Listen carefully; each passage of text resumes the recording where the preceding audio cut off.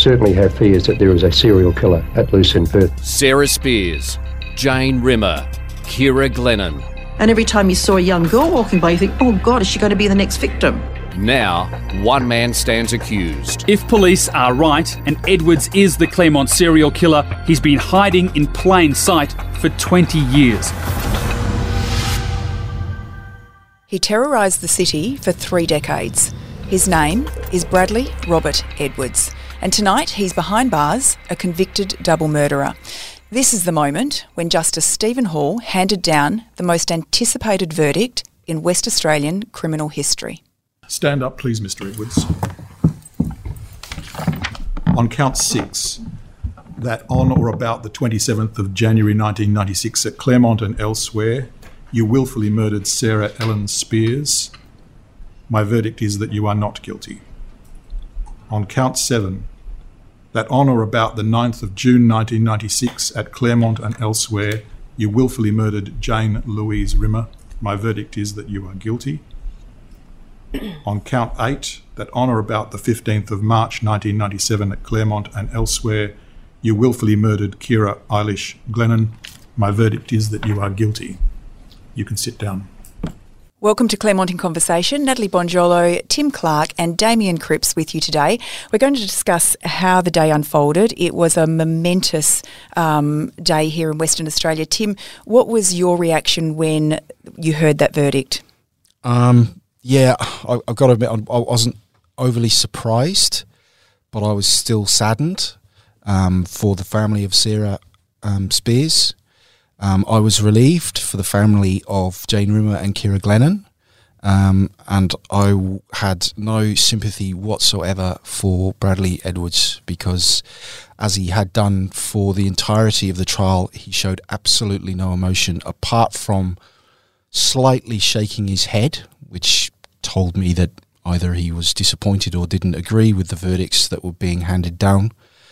But that didn't matter, and that doesn't matter because I think Justice Hall gave the right verdicts on all 3 counts. From what I observed of the trial, the evidence was very strong. In the case of Ciara, it was also strong in the case of Jane. It obviously wasn't as strong in the case of Sarah because of the lack of physical evidence. But even then, Justice Hall said that it was more likely that Bradley Edwards had been the killer of Sarah Spiers, but a probability or even a possibility of that happening was not enough to prove beyond a reasonable doubt that he had killed her. So the verdict had to be not guilty, and it was a huge day. It's been a huge year. It's been a huge 25 years for the families of all these young women, and it only ended up taking 28 minutes for Justice Hall to summarise what has been the biggest trial in WA history and the most watched, and will now probably be the most analysed and most picked apart judgment in Western Australian history, all 619 pages of it. Yeah. Which I've started reading this afternoon and will continue reading for a few days to come. We'll all have a late night tonight reading through that. And it was just quite nerve-wracking sitting there waiting to hear the verdict. Damien, for you, was it what you expected? It was what I expected, Nat. I thought that knowing what Justice Hall is like, he was succinct and well explained, and he was very direct in how he wanted his message to be conveyed. That's what it felt like to me. I thought that he would take a bit longer than he did, but I think it was actually quite relieving when we got to a point where everyone realised that the verdicts were coming down. I thought, well, this is actually really good. So for me, I was, similarly to Tim, I wasn't surprised about the verdicts. It's easy to say that from after the verdict, I understand that, but I wasn't surprised. But it was quite a poignant moment for me because once I realised that those verdicts had been handed down, I did automatically turn my thoughts to the families. And unlike, I thought about Mr. Edwards' family as well, and I was thinking, well, this is a moment for all of them that has now passed that will be, forever with them. So it was a big sort of hour, that hour from 9:15 on, leading up to when we got that Was that how long it took? Well, it was really 21 minutes before the actual verdict came down. And I was not in the courtroom where Tim was, but I was in the media room. And when he said it, we all gasped.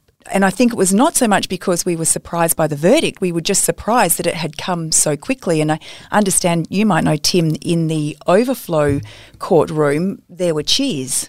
Yes, so a colleague of mine at the newspaper, Phil Hickey, took one for the team and decided not to be in the courtroom itself, but was in the spill court down the corridor, where dozens and dozens and dozens of people were sitting, and he said and reported that at the moment that Justice Hall said that he had found beyond reasonable doubt that Mr. Edwards was the killer of Ciara and Jane, there were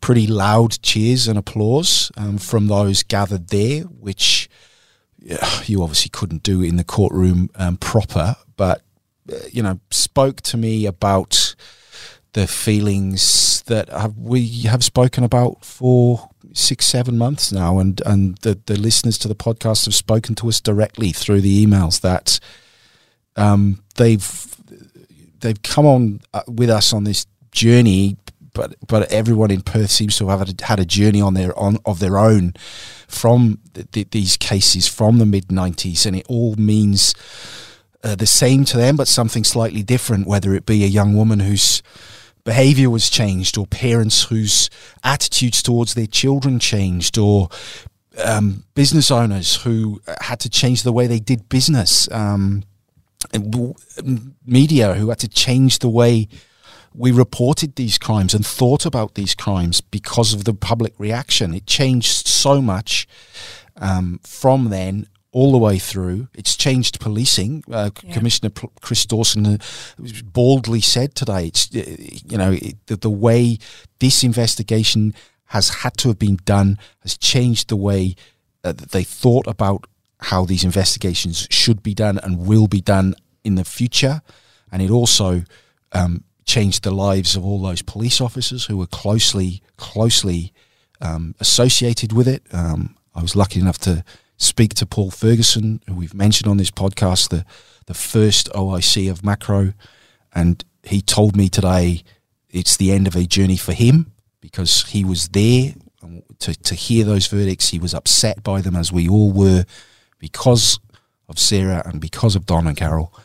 And he summed it up for me in saying, this has been a big part of my life and a big part of everyone's lives. Yeah, I mean, in a way, it felt like this was a verdict for the community. Every single person was invested, and you can't help but wonder what would have happened had it gone the other way.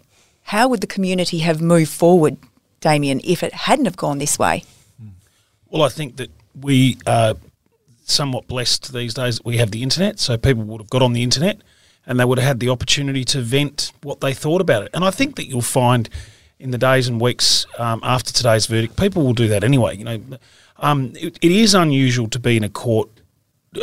Tim was just explaining then it was an overflow court, but it would be unusual to be, especially for a lawyer, to be sitting in a court and hear people cheering. When Miss Barbagallo left the court today, she received a round of applause, and that was quite significant. And I remember thinking at the time that although it would have felt like that applause was directed at her, to me the applause is directed to everybody who's gotten this trial across the line, including the defence counsel, even though it might feel to them like they didn't get the result that they wanted, including Justice Hall, including all the court staff, everyone that's involved. I just had that moment when Miss Barbagallo got that applause, and I know that she was the one that walked out and received the applause, but it felt to me like it was the people of Western Australia saying, yes, we've got an answer and we've got a result. Well done. That's what it felt like to me. I think that's absolutely spot on, David. And something that Justice Hall said before he actually got into the nitty-gritty of his reasons and verdicts today was that the old adage of justice not only being done but being seen to be done. And he said that this case has crystallised that phrase like no other in this state, because because of the interest and because of the media coverage and because of the interest that people have taken to really know and really learn and really watch what's been going on in court, and that I absolutely agree about that. Applause for Carmel. The job she's done personally, obviously, goes without saying, but the job everyone's done, and I've mentioned it a few times, in the court, around the court, the security officers, the police, Mr. Jovich and Genevieve Cleary, who was his co-barrister, their legal team behind them, the fact that legal aid will pay for such good people to defend a man on such serious charges. The justice system often gets castigated and talked badly about, and sometimes rightly so. But on the flip side, I think the Claremont case and the Claremont trial has shown the justice system in its very best light, and everyone should be hugely proud and satisfied that it's gone off as well as it has done. And although Mr. Edwards' family and Mr. Edwards himself might not agree with the verdicts, that is what justice is about. That you put the case before the best person or persons to hear it. In this case, it was one person. The case is heard in the open, so everyone can hear it at the same time, and then the verdicts are brought down. And I'm sure we'll come to it in a little while. There is an appeal process, so if you disagree with those verdicts and you think you've got a case, then there is another process that you can go through to see if those verdicts are correct.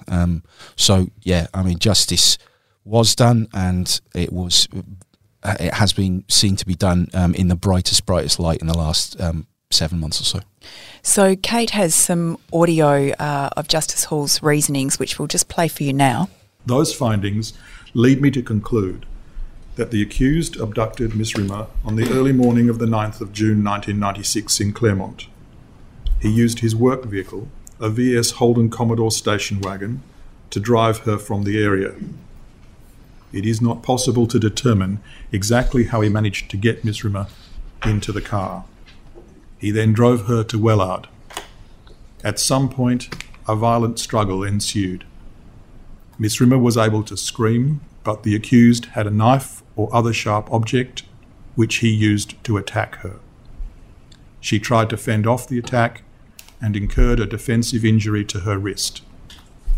The accused then, with intent to kill, stabbed or slashed her with the sharp instrument, causing one or more fatal injuries to her neck. Given the screams, it is likely that this struggle occurred at Wellard. The accused removed Miss Rimmer's clothing and disposed of her body in Wellard. He either took or concealed the clothes. He chose a semi-rural location and put her body on the ground before covering her with vegetation he gathered from the surrounding area. His intention in doing so was to minimise the chances of her being found and his offence being discovered.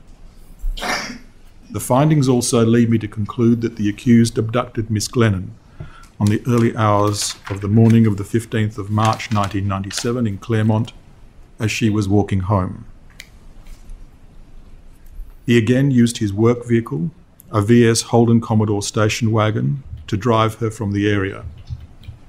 It is not possible to determine exactly how he managed to get Miss Glennon into the car. At some point, a violent struggle ensued in which Miss Glennon scratched or clawed at the accused, thereby getting some of his DNA under her nails. The accused had a knife or other sharp object which he used to attack her. Miss Glennon tried to fend off the attack and incurred a defensive injury to her arm. The accused then, with intent to kill, stabbed or slashed her with the sharp instrument, causing one or more fatal injuries to her neck. Damien, it was very interesting, I thought, how Justice Hall started the proceedings. He said, "This is a trial like no other. This is a trial like every other."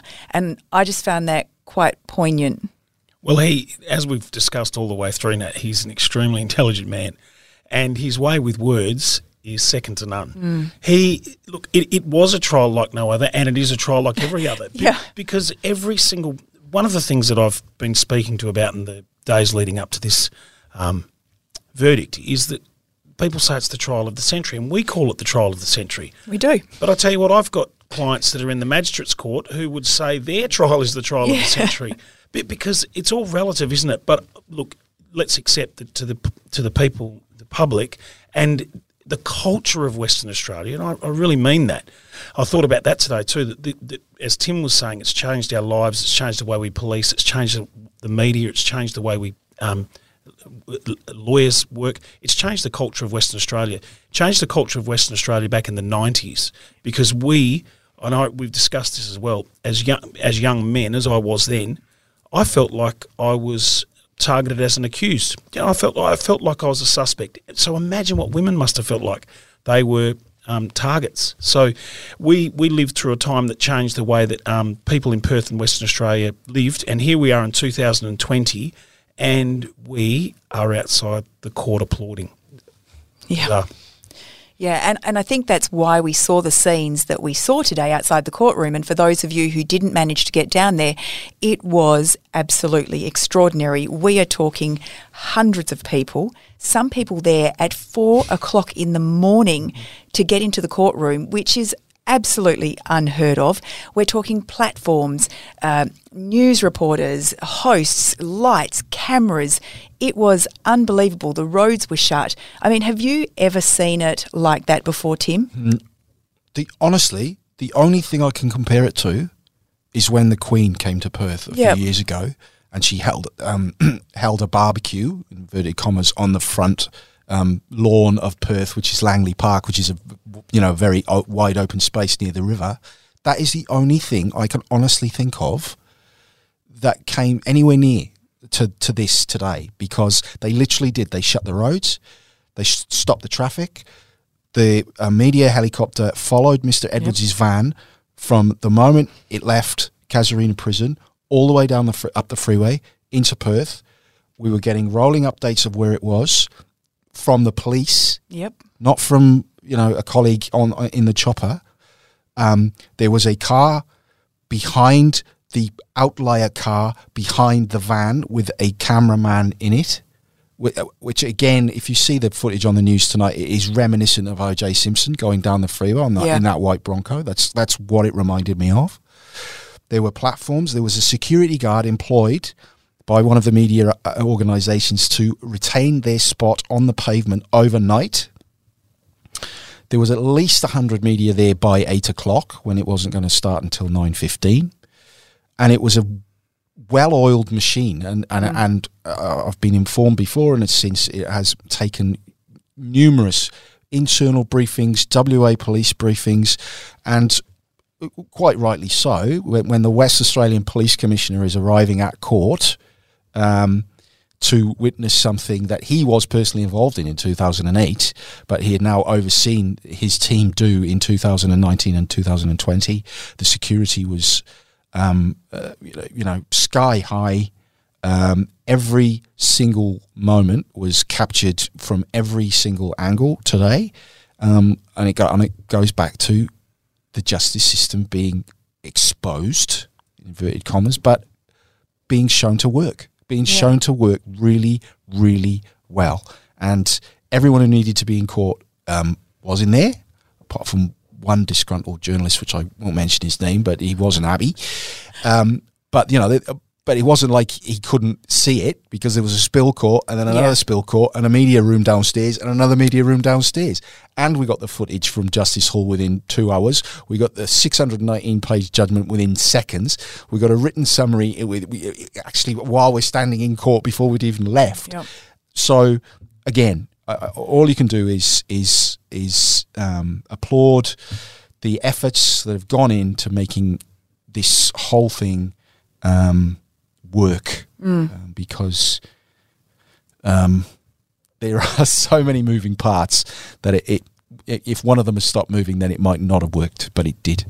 And one of the things I found astounding, I was outside And I stopped at one moment because there was a mum with her child, and they were running past me up the street and saying, "Quick, up this way. I think someone's coming out up here."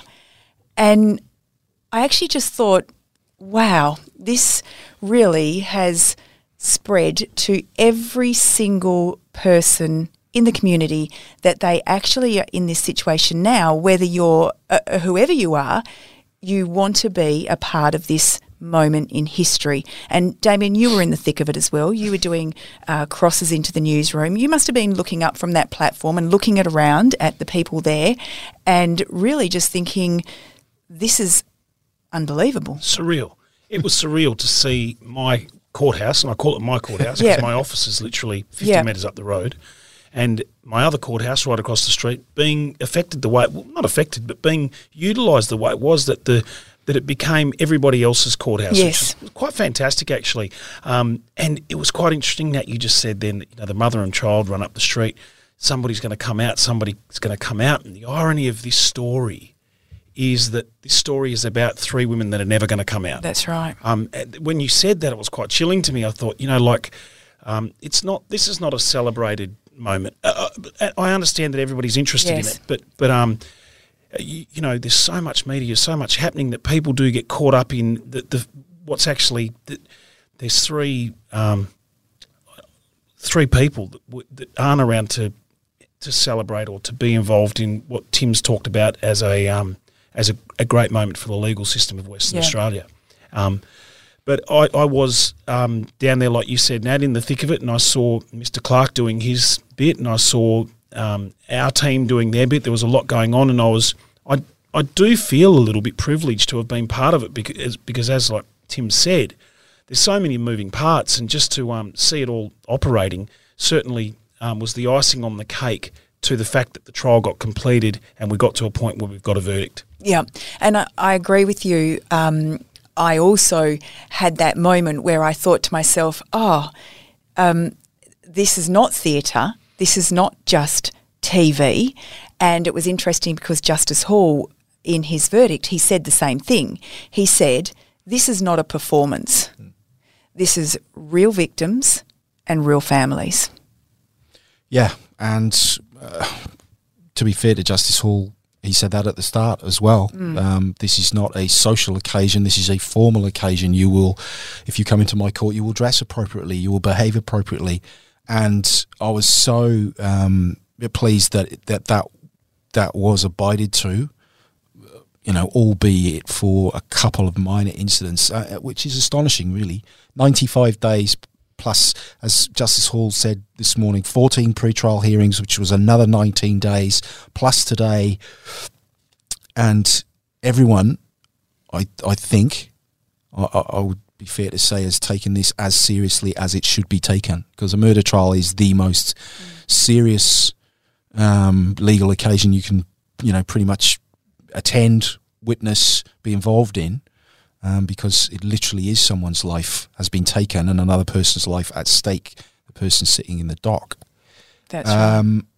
And everyone did take it seriously. And again, those who have attended the trial from the public gallery should be applauded for taking enough interest to actually take some time out of their busy lives and busy days to attend, to see justice in action, and B, then taking it as seriously as they did. Yeah, and it was interesting when the decision was handed down, the reaction spread from inside the courtroom. It almost came out like a wave. And then, of course, we saw an outpouring of grief in Claremont as well, where people were talking and laying flowers and there were tears. And it was extraordinary that it moved across the suburbs like that. And the one picture I saw was the most poignant picture I've seen today. Was a single arum lily that someone had placed on the front of the Claremont Hotel, Continental Hotel. And as our regular listeners will know, the arum lily was the flower that was growing in and around the copse where Jane's body was found. So that really, there's been a lot of moments today, but when I just saw that, and it just did really stop me in my tracks and really brought it back to what this was all about. Yep. which was Sarah and Kira and Jane. Yeah. Tim, I wanted to ask you a question. You always get to ask all the hard questions. So let me throw one back You're at you. a lawyer. You ask hard questions of people all the time. I try to come up with hard questions. Look, I'm quite in agreement with you about what you said about the way that this process has unfolded and that it's a success story. And I think that everybody in Western Australia should look at it that way. Obviously, there's one family that are in a bit of a different position. And I'm not going to try to put too many words to it, but I wanted to ask you this because, and I'm happy for the listeners to know that this is my view on it, that next to the prosecutor, the defence lawyer and potentially Justice Hall, I would be fairly confident in saying to anybody that I ever spoke to that you probably carry and store the most knowledge about this matter, about this case, than anyone does. So you're the appropriate person for me to ask this question to.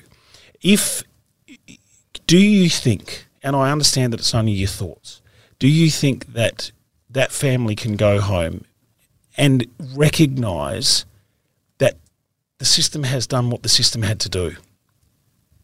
I really hope so. I really hope so.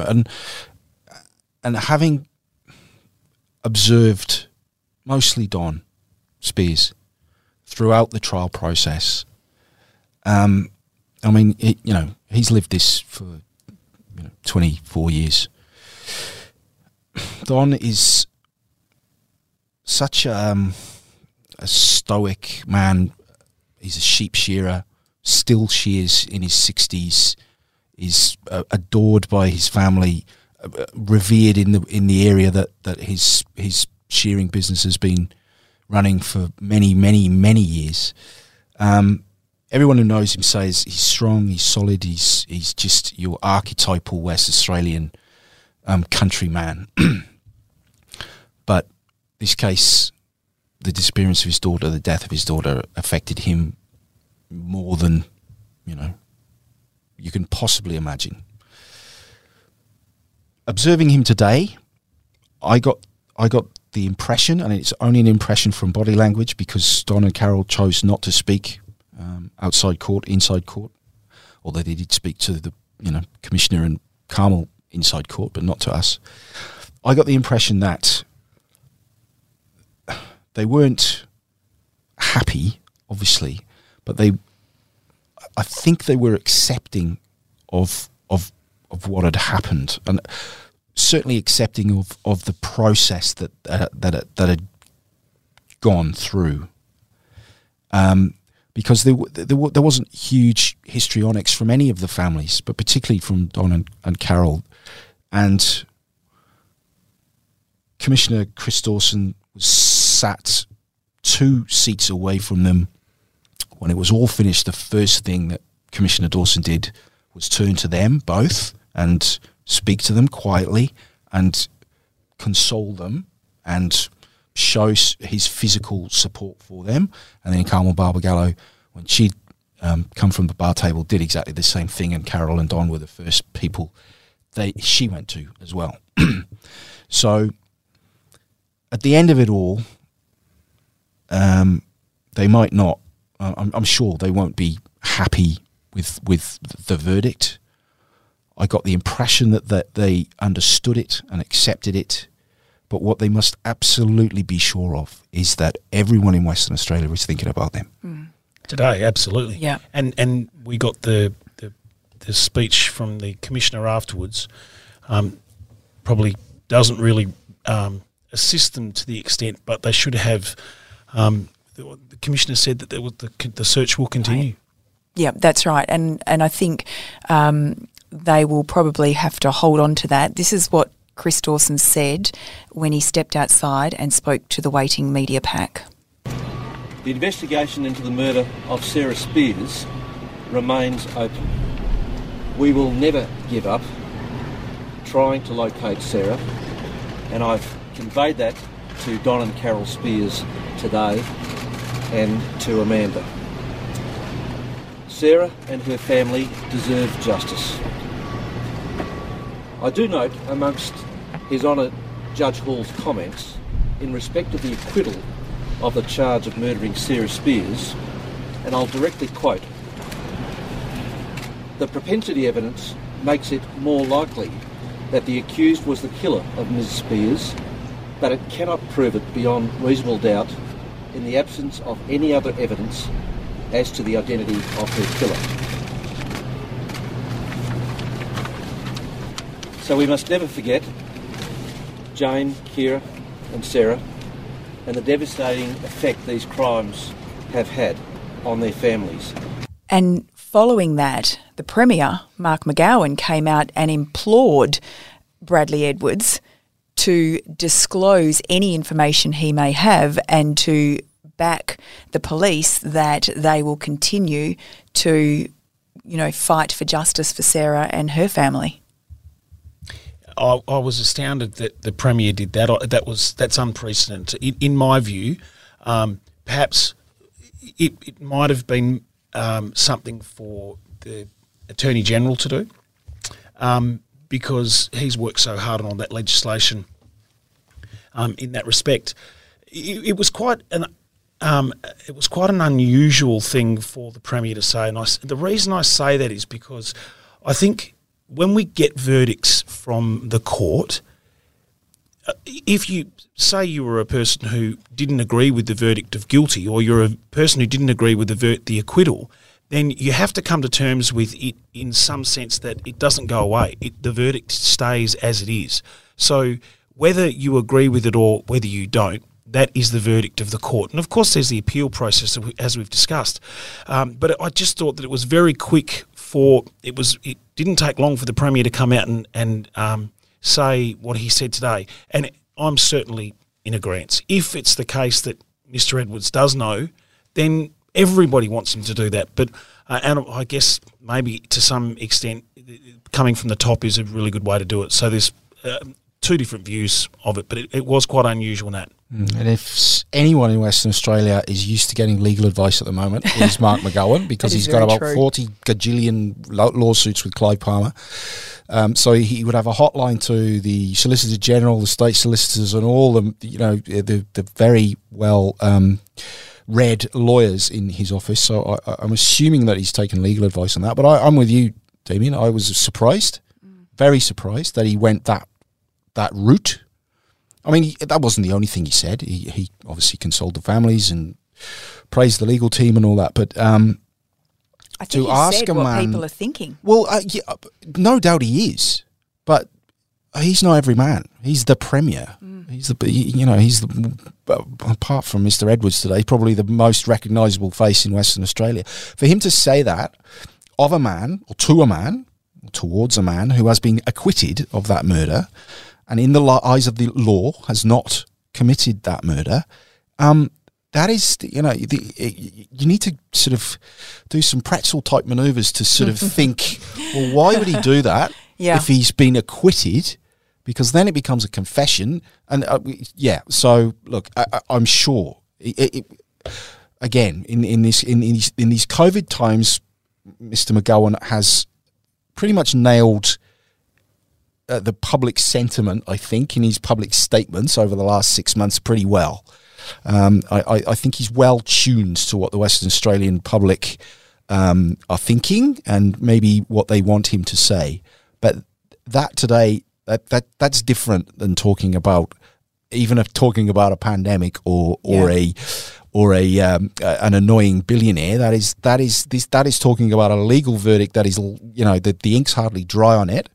And he's asking the acquitted man to basically, confess to something that a very, very, very experienced judge has found that legally he can't be convicted of.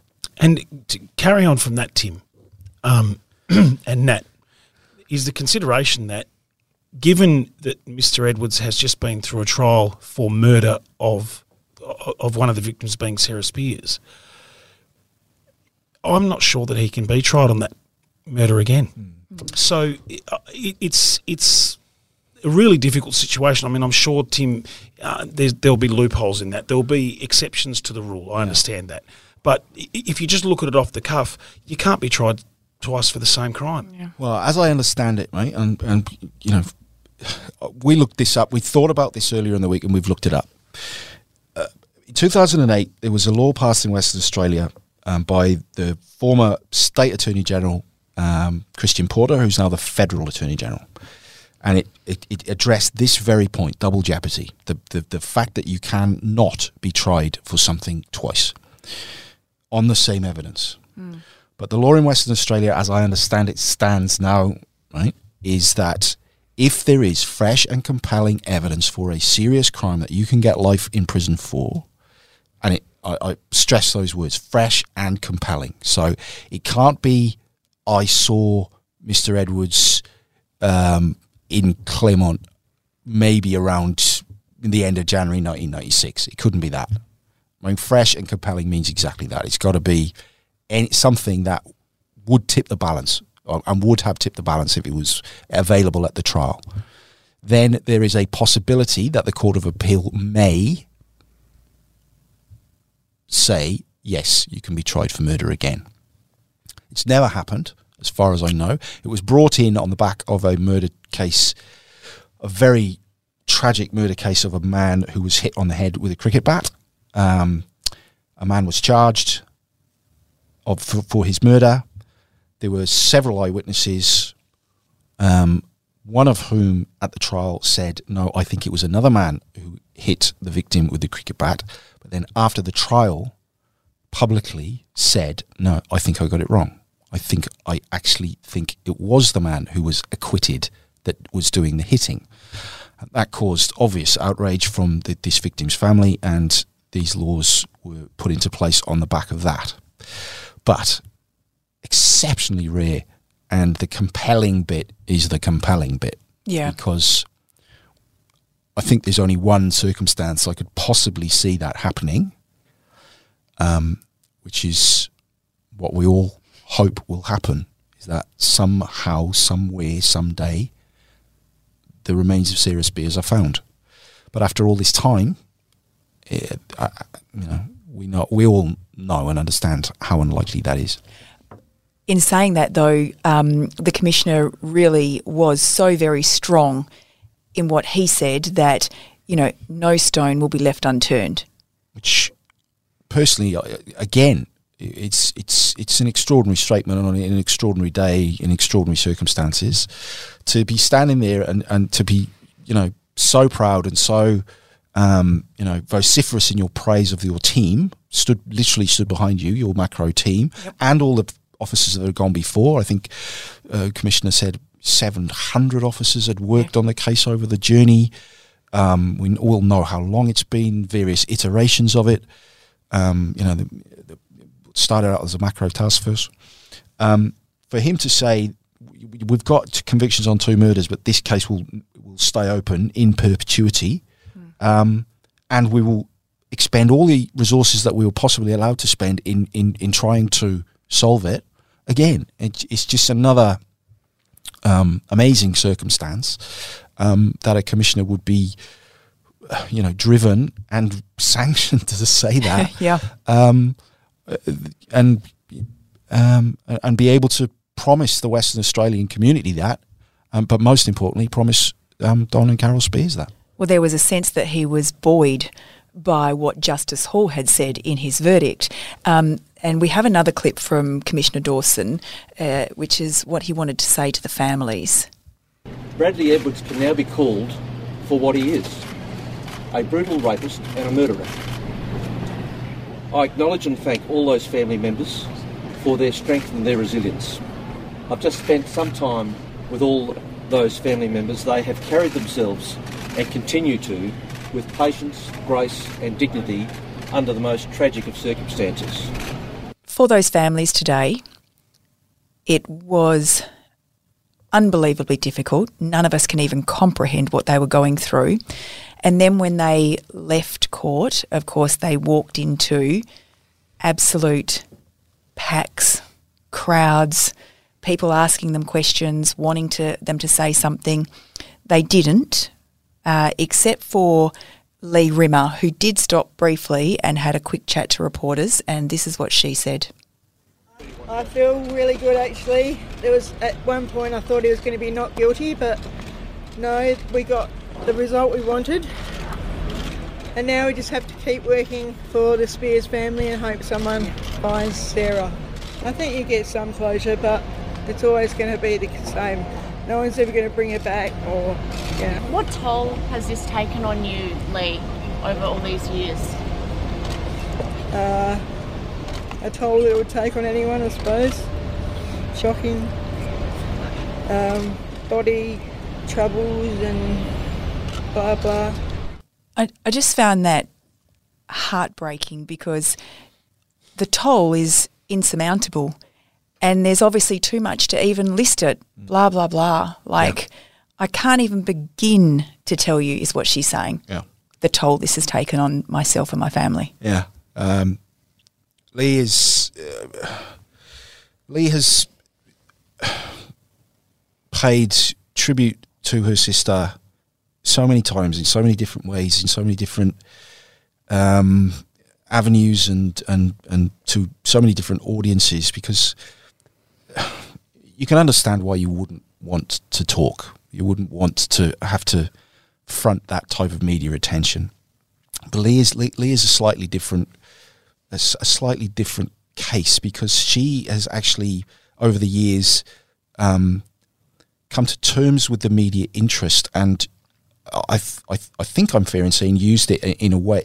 Sometimes used it to express her feelings and let people know how she's feeling, which in turn helps her how she's feeling. But as she said there, it has taken a huge toll on her mentally and physically, as it has certainly on Don Spears has said over the years, the quite publicly and quite openly, the troubles that he's had with depression, the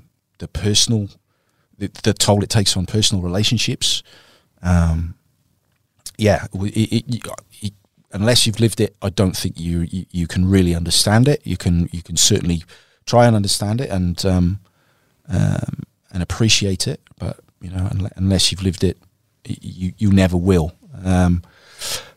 But what Lee said there was a testament to the way that all the families have lived through and reacted to this trial and the scrutiny that's come with it. Because not only was she thinking of her sister, but her very last statement was, "We just need to keep working and hope we find Sarah." Yeah. The Rimmer family did shortly after put out a statement which reads, "The Rimmer family is pleased that we finally have a verdict which gives us some answers about the abduction and horrendous murder of our beloved Jane. For our family and friends, there have been 24 years of pain and anguish at the loss of our young, vibrant daughter, sister, niece and close friend. Jane had her whole life ahead of her, and it is almost beyond comprehension this could have ended in such horrific, heinous circumstances. Our family can now take some comfort today and the healing process can begin. We want to thank the Office of the Director of Public Prosecutions and the WA Police Force for the way in which they have interacted with the family throughout this difficult time, and the extremely thorough and professional manner in which they have worked. The police have been supportive and kind to our family for 24 years. They have kept us informed and up to date in all developments over a long period of time. We do not wish to make any further comment and ask that you respect our privacy at this time. Thank you, family and friends of Jane Rimmer." And I think tonight, how are they tonight? How are these families coping tonight? Who knows? Hopefully they've taken some solace. I hate the word closure. There isn't any closure. So many people use that word and then sneer at me, closure, in terms of just general court reporting, because there isn't. Totally. And today, Tim, I thought exactly the same thing as I watched the families get into the car to drive away, and I looked at their faces and I thought, there's no closure. I mean, yes, they have a verdict, but I just felt so empty still for them because they don't have their child. No. Jane and Kira and Sarah are never coming back. They haven't been back for more than 20 years. Lee said it in her own words today. It's not going to bring Sarah back. But they do have some answers, and some of those answers will be really hard to take because now they know. That's right. They know how they have it in writing, how one of the most eminent jurists in this country thinks that their daughters died, how they were taken, how they had their necks cut, how they were dumped, and why Mr. Edwards did that, or certainly the closest thinking or theory as to why he might have done that. They know the history of this man, which is even more shocking. They have sat for days and weeks with the victims of Mr. Edwards who did survive his attacks. I sometimes have cast my mind to that. That I mean, what strength it must take to be the parent of a murdered daughter, but to have it in yourself to comfort another woman who was attacked by Mr. Edwards but survived. What he's done is, I put it in the paper, he has today become one of the most evil, sadistic, vicious killers this state has ever seen. And I've been waiting 7 months to say that, and I'm glad I can now, because that's what he is. That's what he's been proved to have done, and that's what we can call him now. And I'm quite happy to call him that, because that's what Justice Hall decided he was. And that is the emails that we've received today as well. People are now, people in this podcast and people who've emailed us have been very measured in the things that they've said. Not anymore. Now we're getting those emails that are saying, I hope every creature comfort is taken away from him. I hope he rots. Yeah, well, I mean, they've got to keep him safe. They've got to keep him fed. They've got to keep him watered. They've got to keep him secure. There is no death penalty in Western Australia. There used to be, but not anymore. So, creature comforts and those type of things. Look, he's going to be in prison for a very, very long time. Life sentence is coming. That's mandatory. Miss Barbara Gallo was asked today whether she will be considering asking or suggesting or arguing before Justice Hall whether that should be life without parole, i.e. a full life term, never to be released. She said she will consider that. That is a possibility. And I think Justice Hall will think about that long and hard after he gets the sentencing submissions at the end of November, and then we get to the hearing at the end of December. Of course, another family had to walk out of court today, and that was Bradley Edwards' family. And, they were thrown really tough questions. Yeah, I don't bear them any ill will at all. I don't bear Mr. Edwards' parents any ill will. They have been, thrown is the right word. They have been injected into this horrendous situation. Having observed them for many, many months, they seem to me, and everyone who has interacted with them in the court has said to me that they are just two normal mum and dad with 3 kids who have been forced into the very centre of this horrendous situation. I bear them no ill will at all, and neither do I bear any ill will to Mr. Edwards' brother and sister and all the people close to him. And I'm sure there is some reflection and reaction and maybe some rejection of what Justice Hall has said about their son and brother and uncle today. But it's there in black and white.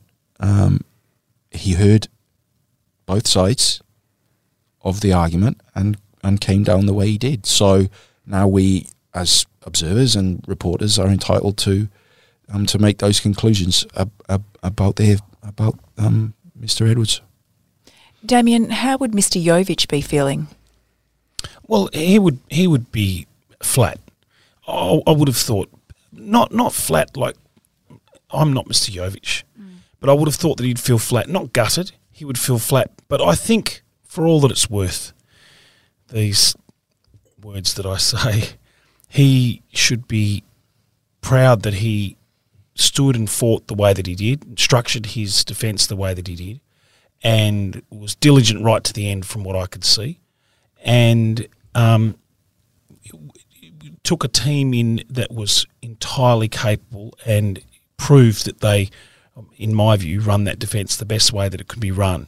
So he would be, I would have thought, a little bit flat, but I think that at some point he would, because he's the head of a team too, so he would be looking at his team going, well, we did a great job. And a verdict has to come down, whichever way it's going to come down.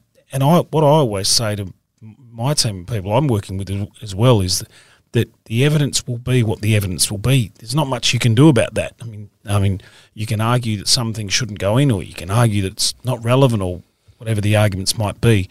But unfortunately, you don't get to make the ultimate decision about that. And so I would have thought that he'd be feeling a little bit flat, but for simply because it's come to an end and it didn't, the verdict came down the way that it did. He'll be, I would have thought, probably enjoying a couple of days off, and then he'll be back into something else, probably, like most of us try to do. It's like any other job. I mean, you just because you might not have a great day the day before, you still have to get up and come to work the next day and tackle whatever the next challenge is.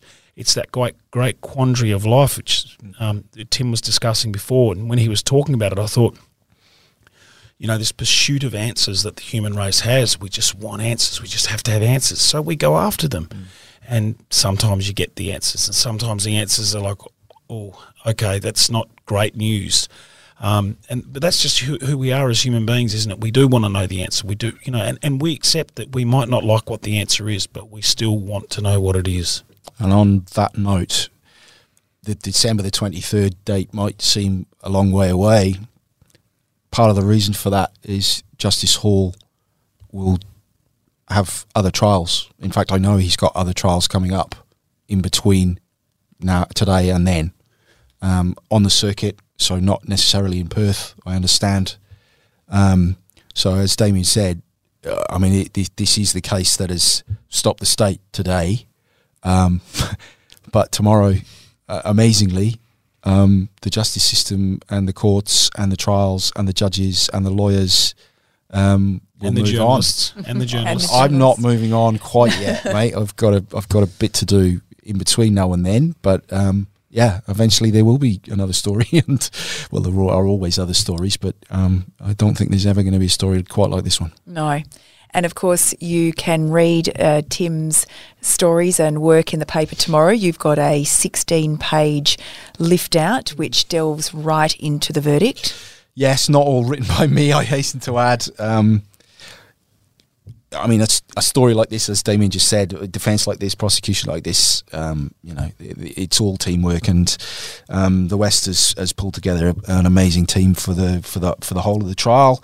And today we pulled out all the stops, so there will be 16 pages of breakdown of what it all means, from the police to the families to the courts to the judges to everything, I'm sure there'll be other stories to come in the days to come, because now it is done. It does give those involved, particularly witnesses that were involved in the trial, a little bit more freedom to talk. So I think we will be hearing a lot more personal stories from people involved, in the days and weeks ahead.